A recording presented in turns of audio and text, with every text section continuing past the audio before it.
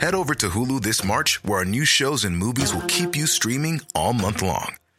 Catch the award-winning movie Poor Things, starring Emma Stone, Mark Ruffalo, and Willem Dafoe. Check out the new documentary, Freaknik, The Wildest Party Never Told, about the iconic Atlanta Street Party. And don't miss FX's Shogun, a reimagining of the epic tale, starring Anna Sawai. So, what are you waiting for? Go stream something new on Hulu. You're listening to Queers, a podcast about politics and culture with Simon Copland and Benjamin Riley.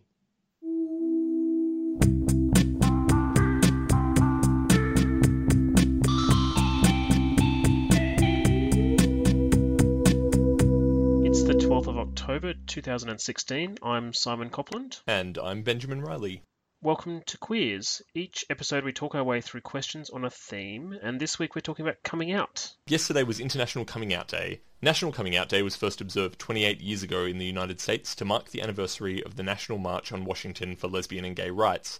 According to the Human Rights Campaign, the day was designed, quote, as a reminder that one of our most basic tools is the power of coming out. As this suggests, coming out is historically, politically very important. In the 1960s and 70s in particular, coming out was seen as a way of building power for the queer movement.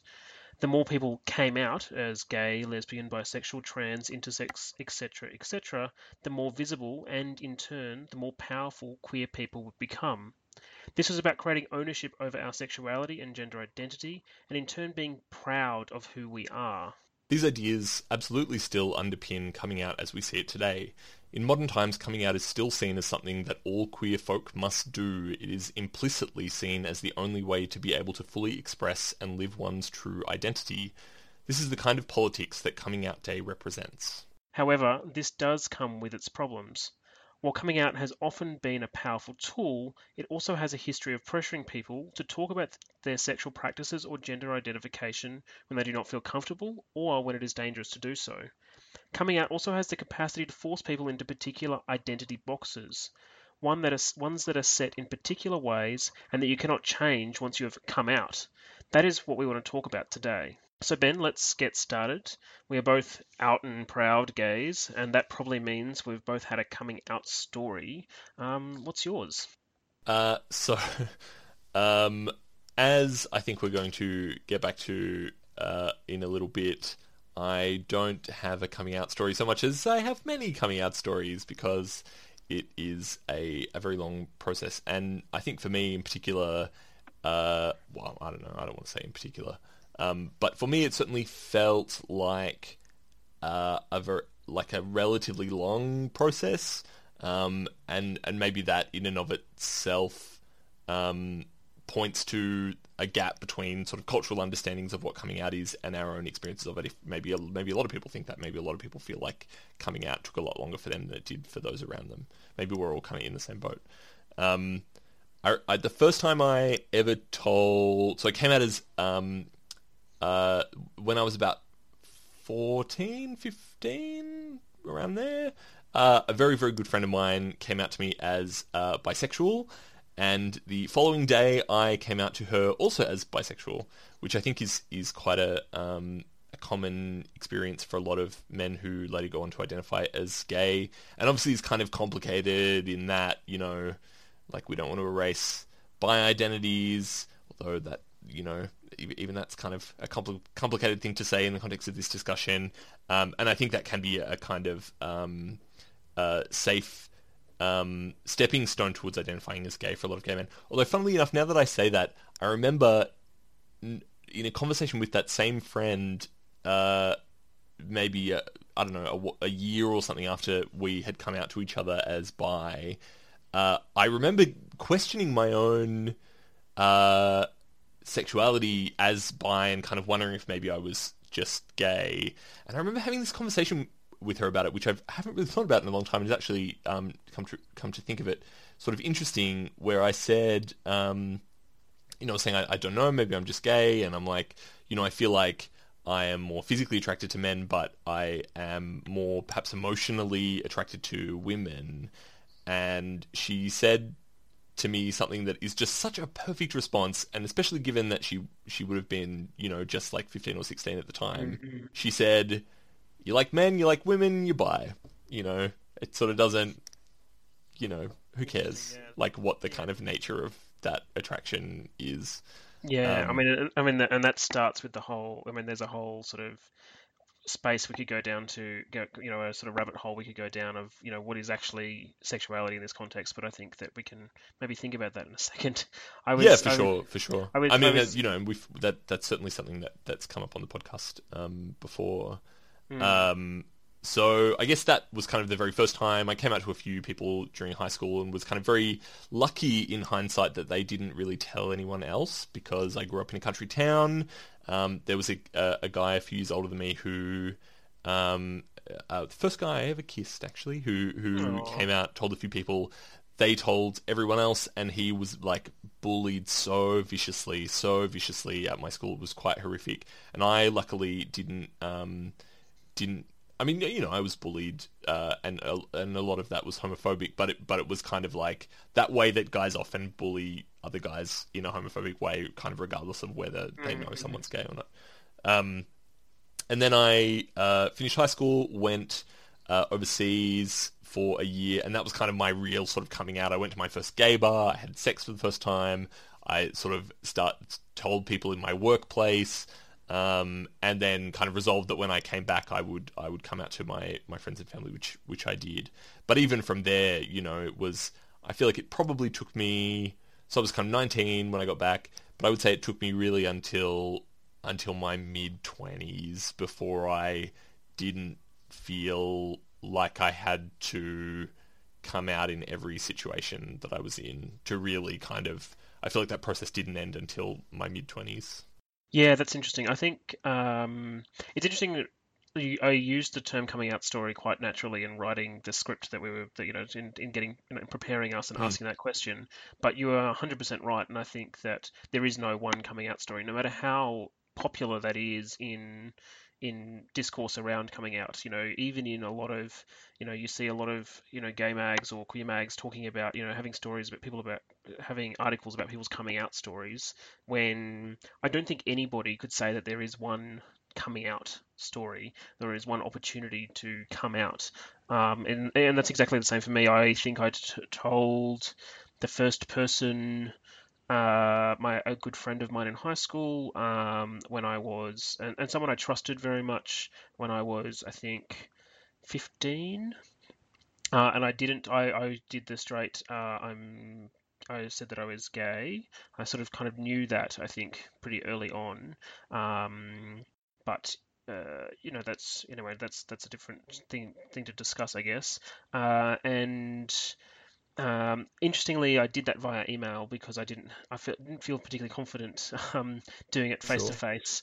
And then I'm just thinking about this now. I remember having another friend who was kind of a friend, but more of an acquaintance, who also sort of came out around that period of time. Um, and I then confided in them, not because they were my best friend, but because talking to someone else who was my age and gay was something that I wanted to do. And I told them, I'm pretty sure it would have been by MSN Messenger, because that's what we all did in those days. Um, and very interestingly, that person was the person who went and told everybody else about my sexuality without my consent. And I remember being very upset about that, not because people, well, partially because other people were finding out and I didn't want them to, but mostly because my agency was taken away from being able to have those conversations with people. But at the same time, if I look back on it, in some ways, in some perverse ways, even though it was the wrong thing to do, I was thankful for it, because the one thing I find about coming out is it becomes very, very tiring, and I find it exhausting having to have these same conversations. And I found it then exhausting having to have the same conversations with every friend I had about being gay, as I do now when I'll talk about that in a second. And I think I must have been about 16 or something like that when I decided to tell my parents. So I told my parents we were watching TV, and I said, "Can we talk about something?" And I told them that I was gay. And then it maybe I told them, and then I think it may have been about 6 months or a year later that I told my brother and sister as well. And none of them ever had any issues with it, so I was quite lucky in that kind of way. But then I think the thing that happened for me was and this goes back to being very tired about all of this. I found myself for a number of years, going through that process of coming out in every new space I went to. So a new workplace, at university, when I went overseas in 2009 when I was 21 for a year and had new university friends, all of that sort of stuff. And coming out was a kind of ongoing process. But I was also lucky in that I met my partner James when I was 18, and so I had him as a bit of an anchor there. So it's very easy in many ways to be like, "Oh, my boyfriend does this," and use that as a way to coming out. And I feel much, I have no qualms about that, doing that sort of stuff nowadays, and correcting people when they say, "Oh, what does your girlfriend do?" Which still happens a lot. I think the element that I also want to talk about is that, I started a second relationship with my partner Martin and sort of went into a poly relationship a couple of years ago. And what was interesting for me was having to go through the very same processes as I did when I came out as gay. And I sort of I told my good family and friends about that, and then short-circuited the rest of it by writing an article about it and publishing it online, Yes. which just made which made the whole life easier because I could just, part of it was that I wanted to talk about it. Part of it was like, I don't want to have to do this time and time again for every single person to have to do the same explanation. Here, I'm going to write it out. Here's my explanation. Someone asked me, I'll send you a link, rather than doing that over and over again. But yeah, that process of, it just being an ongoing thing is definitely something that I experienced, and I think everybody has experienced.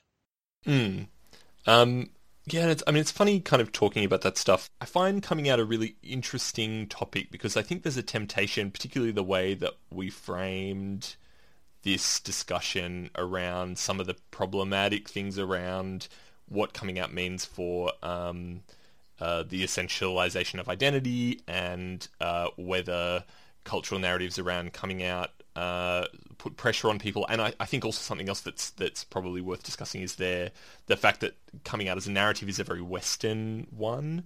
Mm-hmm.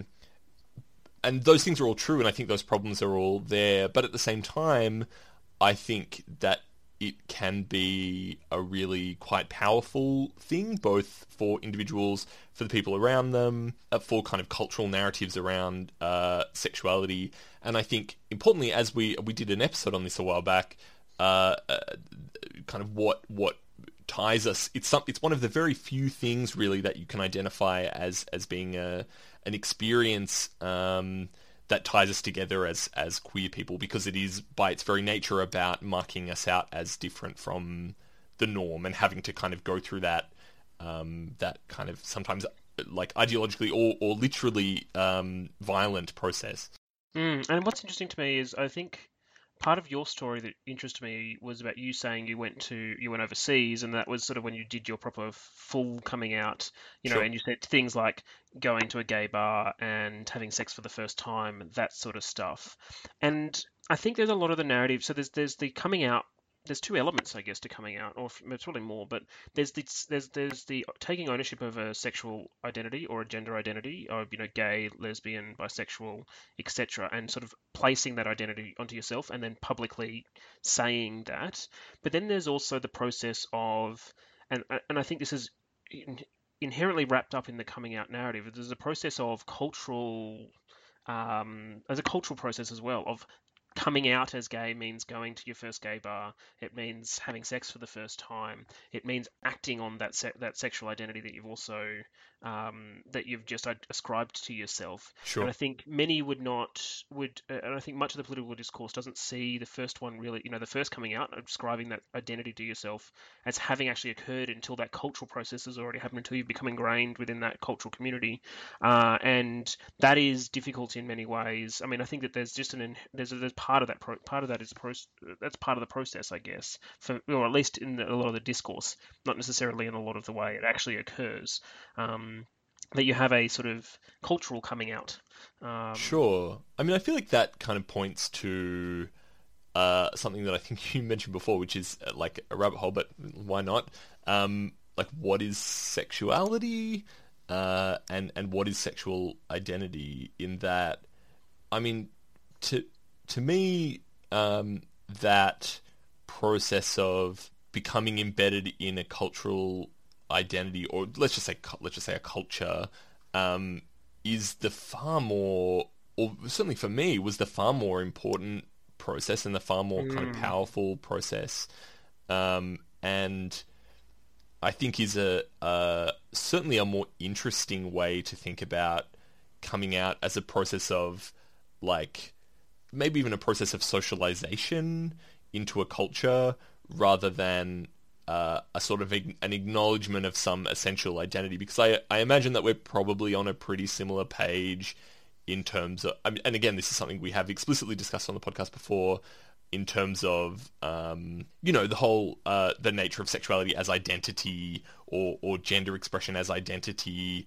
being something that, is problematic and can potentially kind of restrict our options, our experiences, that sort of thing. Yeah, absolutely. And I mean, I think there's, that discourse is around the identity politics discourse there is around the need to place particular identifiers onto people. So if you're a man who has sex with men, you must be gay. If you are a person who has, a man who has sex with men and women, you must be bisexual.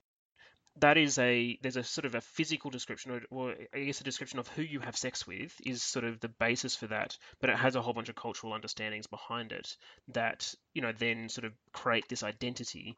And the problematic part of the coming out process is that it's not just that it enforces that identity onto it. And I remember, basic things like when I first came out, being, being saying, oh, but you don't have much fashion sense, or that kind of really is. I think you're very fashionable, Simon. I'm not that fashionable, but I don't really care. It's like that's not my thing. But does that mean friends would be like, does that mean you're going to want to come shopping with me all the time? I'm like, no, well, no. Sure. It was the placement of an identity onto yourself. Now, that I've got no problem with the stereotypes. I don't really care. I think that they can be very damaging in particular ways. But yeah, I don't really care.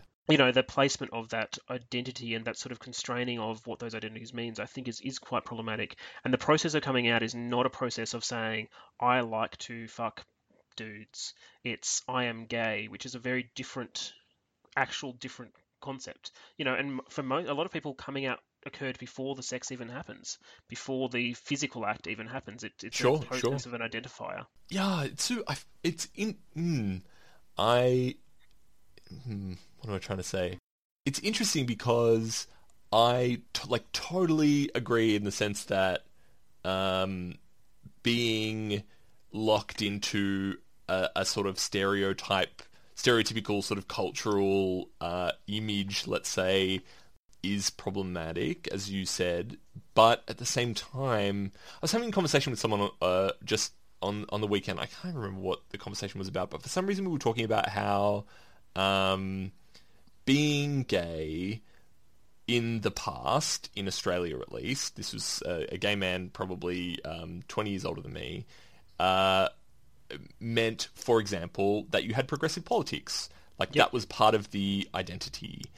And I was sort of like, well, I mean, I don't think that's true. I've certainly talked to older gay men who talk about the. I'm at the nail salon. What? I'm at the grocery store. What? I'm at the combination nail salon and grocery store. Wait, she's at the nail salon and the grocery store? I'm at the combination nail salon and grocery store.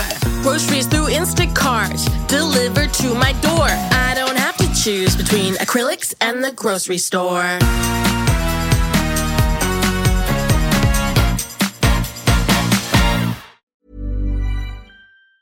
Fact that there were very conservative movements, for example, that ran alongside, for example, Gay Lib in the 60s and 70s, and he was like, yes, but those men wouldn't have identified as gay. They might have been homosexuals, for example. Yep. I think that's a kind of interesting thing about the way that identity politics and the essentialization of identity has become such a fundamental part of the way we think about queerness, because I think the kind of common discourse is that has allowed, like, that it's a good thing that you can be gay and conservative, for example, that there can be this kind of separation and divorcing between your essential quote unquote identity and your cultural expression, or your cultural, again, identity. But there's something kind of really weird about that as well. There is, in the sense of, what does that actually mean for identity? What is a gay identity if it is only about who you want to fuck, I guess, essentially, and this is the interesting thing for me. If it's a sexual identity, there are things more implicit in that. There are things more implied in that. I mean, there is a sort of more parts of your identity that are implied in that than who you are necessarily sexually attracted to. And it's interesting to hear what you're saying about, the difference between being gay and being homosexual, where sort of homosexual was the sexual act, I guess, whereas gay was more of the potential identifier that associated with particular cultures and communities. Sure. Well, and in fact, I think this guy I was talking to was kind of arguing that they were both cultures, they were both cultural identities, but they were different ones. Yeah, and what we've seen now is those cultural identities merging, I guess. In some ways, not the cultural identities merging, but sort of these groups who are different cultural identities merging into having the same identifier, even if they're very disparate communities. Sure, because I would say, I guess, that those just the word identity is so shit. It's so hard to talk about this stuff without just falling back on shitty language. But I would almost say that, there's been this immense cultural fragmentation for, let's say, quote-unquote homosexuals, men who have sex with men, whatever you want to say.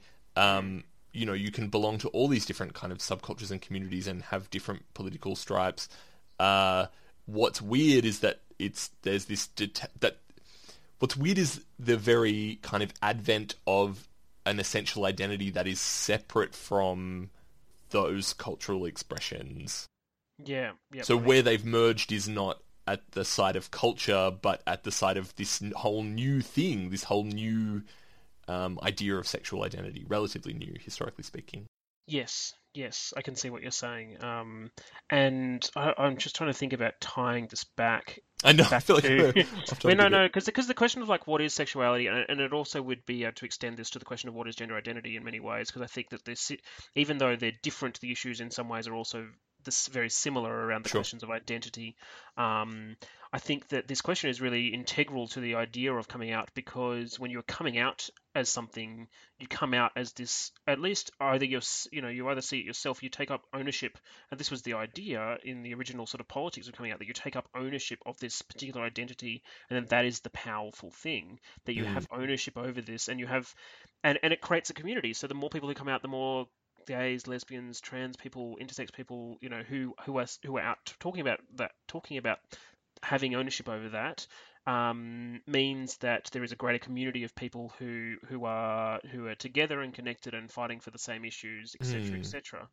But that very process becomes very questionable when you start to have those debates about what is actually a sexuality and what is the identity that we're talking about, and have they sort of, has this been lots of fragmentation in these communities that has existed, particularly as more and more people have come out, quote unquote. Is that, you look quizzical? Oh no, I suppose I'm just kind of I'm thinking. We're sort of thinking. We're definitely going into the depths of what the hell are we even here for, kind of stuff today.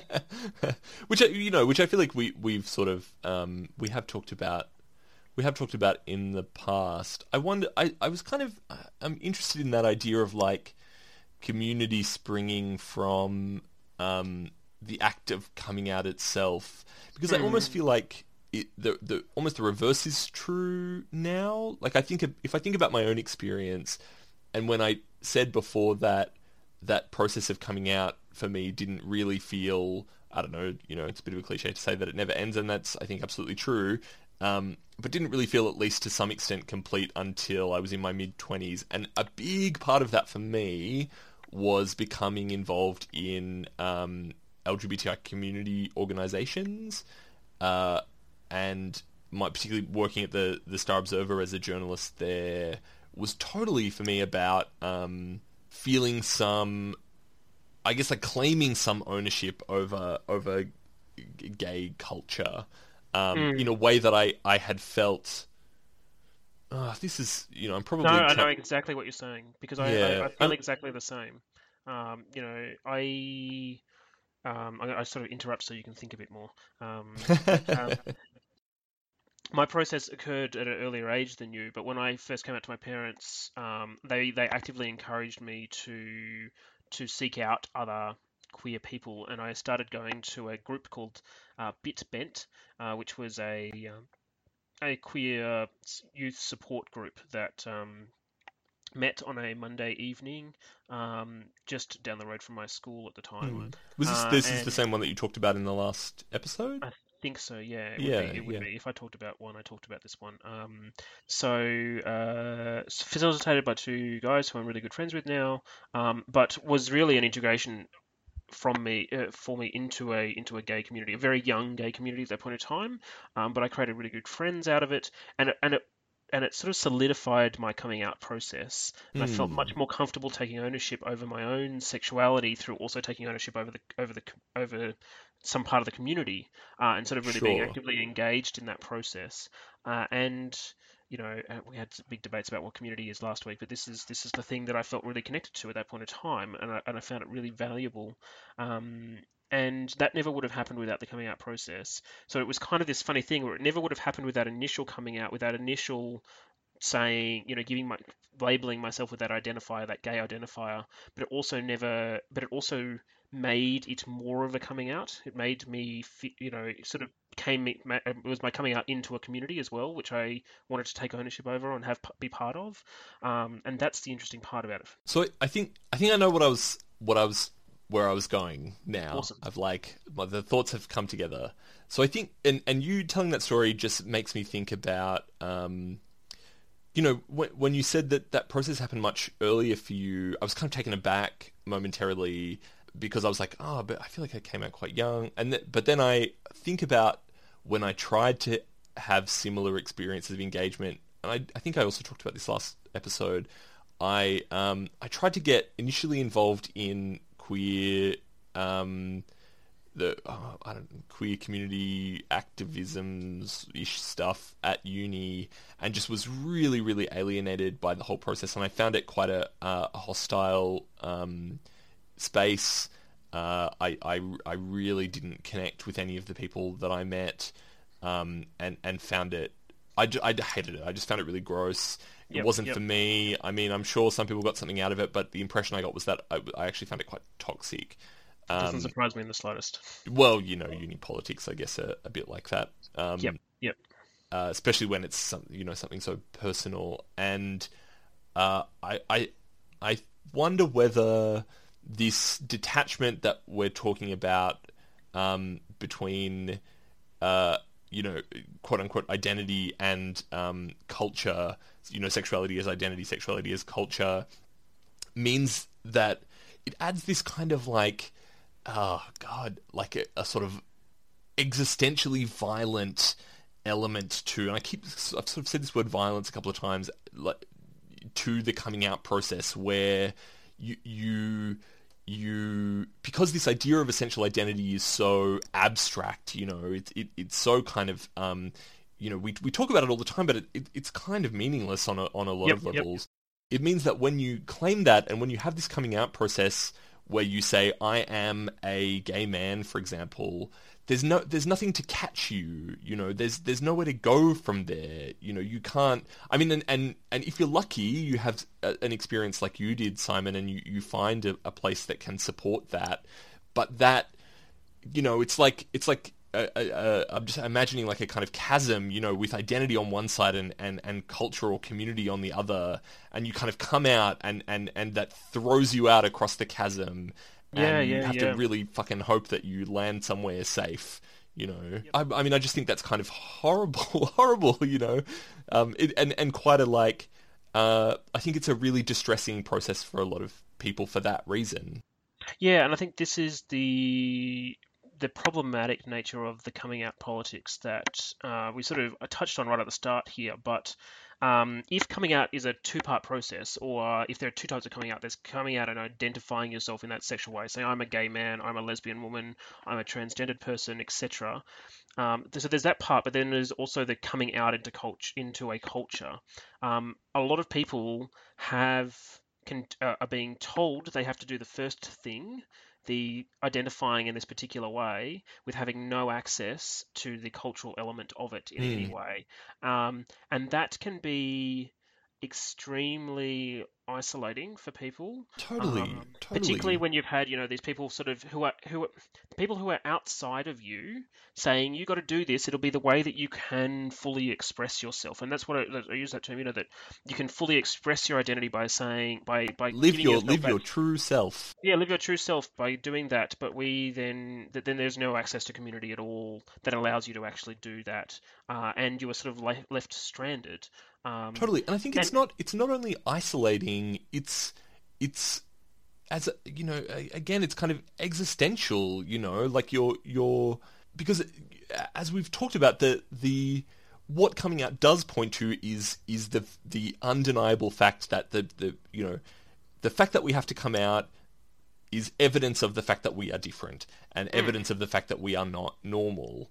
And so if you kind of assign yourself or are assigned this kind of, essential identity and then have nothing to kind of do with that, you're just sort of left as this kind of abnormal, isolated, as you said, and kind of, you're sort of nothing. Like you it's really difficult to construct a selfhood around that. Yeah, and I think that the other thing about that is that it can end up being quite a dangerous position to be in for those sorts of people. We were very lucky in that, well, at least my family were very supportive and my friends were very supportive. Sure, yeah. And I take it the same for you. But the kind of people who have less access to these cultural spaces are the kind of people who are also less likely to have supportive family, etc. Family, friends, etc. Totally. There's not a direct correlation between that, but there is, I reckon, some correlation between Sure, that. but I mean, I would say that even though I had supportive friends and family, the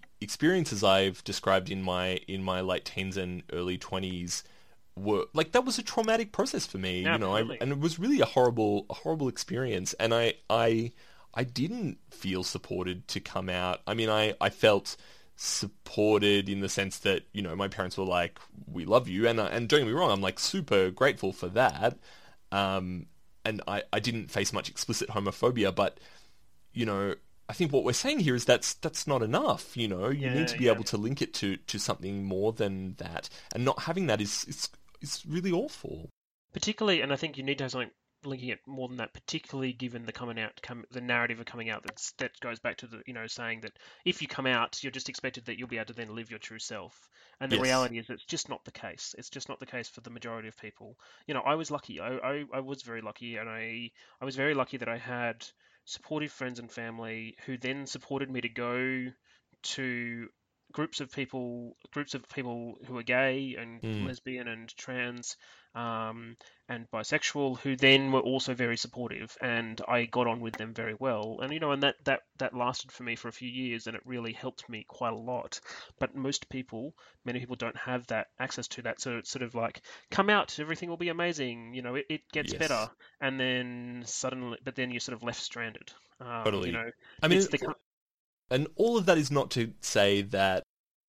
I maintain this, despite everything that I've said, I maintain that coming out can be a very powerful thing and can be a really healthy experience to go through. And I don't think at least I don't think I'm saying that something like coming out day, I think the fact that it offers an opportunity for people to do it is not a bad thing, but it's got to be supported, like you've got to do the other half of the work. And you've got to do the other half of the work, but it's also not always the best thing, I think, is the other thing to identify. Sure, well, and if that stuff is not there, then sure, yeah. Yeah, or if you're putting yourself into a dangerous position in doing this, then I totally, and another thing I'd like to build on from this, for our last point, because we're sort of rambling on a bit here. But, it's also not necessarily always a necessary thing, because just because you are a man who has sex with men or a woman who has sex with women, or etc., does not mean you have to identify with one of these labels that will make you, that you come out to. And that is also totally acceptable to be someone who doesn't identify as anything, or is straight identifying but wants to have sex with people of the same sex or gender, etc. And so it's not inherently a necessary thing either. I think it's a powerful thing. It can be a very powerful thing for lots of people. It's not necessarily for all people, though. No, I mean, I agree with you, but I think that that's kind of like an idea, like imagining an ideal society that doesn't really exist. In that I think it often just becomes, we live in a society that is obsessed with the nature of identity, particularly when it comes to sexuality and gender, that coming out just becomes easier. Coming out to an identity you can't really in our society be a man who has sex with men and not identify as gay. You can barely even be a man who has sex with men and identify as bisexual, given the kind of policing that we do around that. Oh yeah, and what would what normally happens for those people is that, and I think there is probably a bigger community than exists. They sort of identify as straight, but have sex on the side that they never talk about with anybody. Yeah. And I think that is still relatively common, but sure. And I'm trying to say that sort of stuff is totally fine. It's not necessarily, it's not the ideal way of how I think love things to work, and I'd like to have a more ideal situation than that. But sure, where we can all just fuck whoever we want and not need to be anything. Yeah, and maybe that's where we should wrap up, because that sounds like a lovely, lovely world. Yep. Imagine our fantasy world. Well, that's it for us today. Thank you for listening, and we will be back with another episode in a couple of weeks. As always, in the meantime, you can catch us on queers.podomatic.com. Go back and listen to some of our old episodes, or subscribe to us on iTunes. And of course, please leave a review and rating, which will help other people find us. And you definitely want more people to listen to us, don't you? We do. We have things to say, Simon. And we say them frequently on Twitter, where you can find us. In the meantime, I am at Ben C. Riley. And I'm at Simon Copland, and also go to my Facebook page, which is at Simon Copland Writer. That is all for us today. We will see you next time.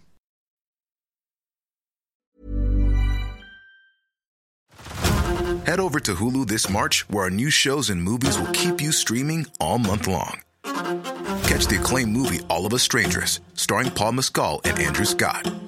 Stream the new Hulu original limited series We Were the Lucky Ones with Joey King and Logan Lerman. And don't forget about Grey's Anatomy. Every Grey's episode ever is now streaming on Hulu. So, what are you waiting for? Go stream something new on Hulu.